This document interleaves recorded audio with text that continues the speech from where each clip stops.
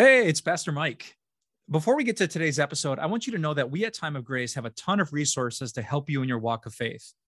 From our TV program to daily devotions, to our Grace Talks video devotions, to podcasts, to our blog, to books, to other books, till still more books, whatever you're looking for and however you best learn, you can stay rooted in Jesus by taking time out for God's word every day. If you're interested, just go to timeofgrace.org to sign up for our daily email. Now, onto today's episode. Last Christmas, a man from Afghanistan showed up right here in our church in Appleton, Wisconsin. Now, I'm not sure if you've ever visited my beautiful home of Appleton, but we don't have a ton of people from Afghanistan who live here, so this man caught my attention. I noticed him even from a distance because he was wearing that traditional Afghan clothing. Picture the white button-up suit that reaches down to the mid-thigh, matching white pants. And so I made sure after the service was over to introduce myself and to say hi.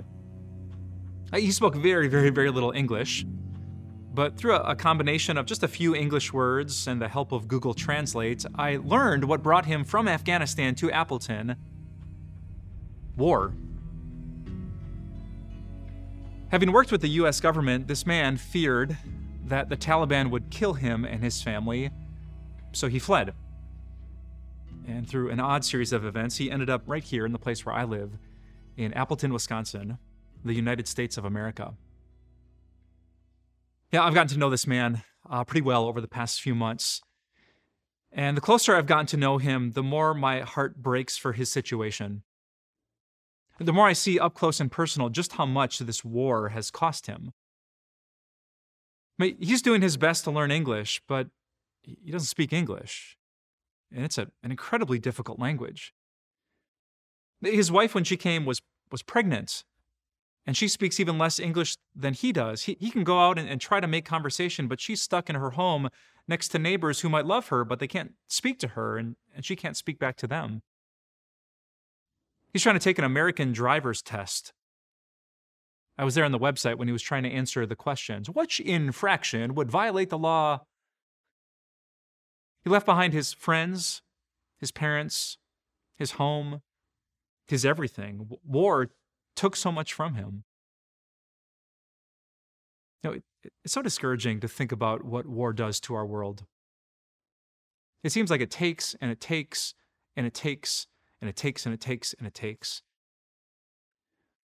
But before I forget about Jesus' words and end up disturbed and alarmed and overcome with the heartbreak of it all, I remember this little line that Jesus spoke in Matthew 24.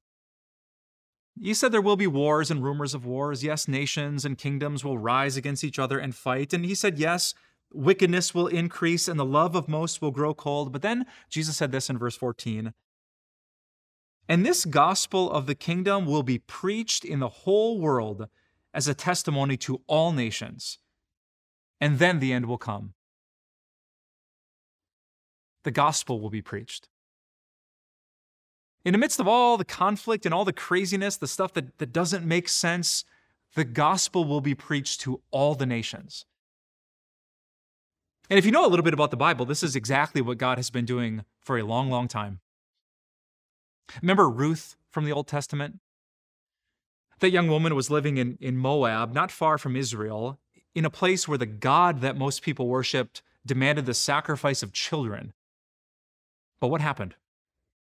Famine, hardship, suffering drove this Israelite family into her midst where she came to know their God, a God of patience and mercy, a God of love, and a God of grace.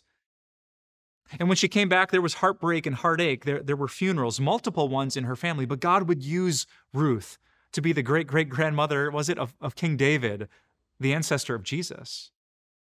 In the midst of the war, God was bringing the gospel to the nations. Or think about the New Testament.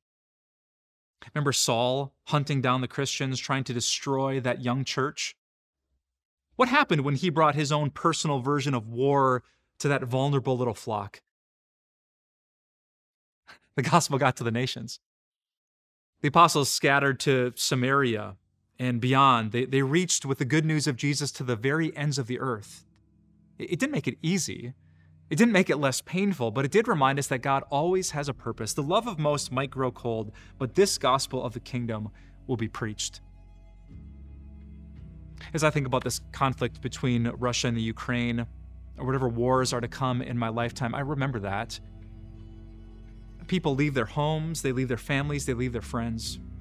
They suffer in almost unbelievable ways to cross borders and flee for safety. But is it possible that the God who is over everything, a God who is sovereign and in control, would use those moments to bring people into something they never would have heard otherwise? I believe that. Do you? Makes me think of my friend. Soon after he moved to Appleton, our church kind of rallied its resources to help him with furniture and with carpet and with toys for his kids and with food and with gift cards. And before we delivered this big gift to him, I did a quick Google search, and I found a copy of the Gospel of John in his native language. That gospel that says, "For God so loved the world that he gave his one and only Son, that whoever believes in that Son would not perish but have eternal life." I wonder, before that moment, had my friend ever heard those words? Had he ever held a copy of the Gospel of John? I'm not sure, but I do know that Jesus was right. This gospel will be preached to all nations, and then the end will come. Brothers and sisters, do not be alarmed at wars or rumors of wars. God knows exactly what he's doing. Just like at the cross, he's taking human evil and selfishness and he's flipping it for a greater good. In this world, we might have trouble, but take heart. Our Jesus has overcome the world.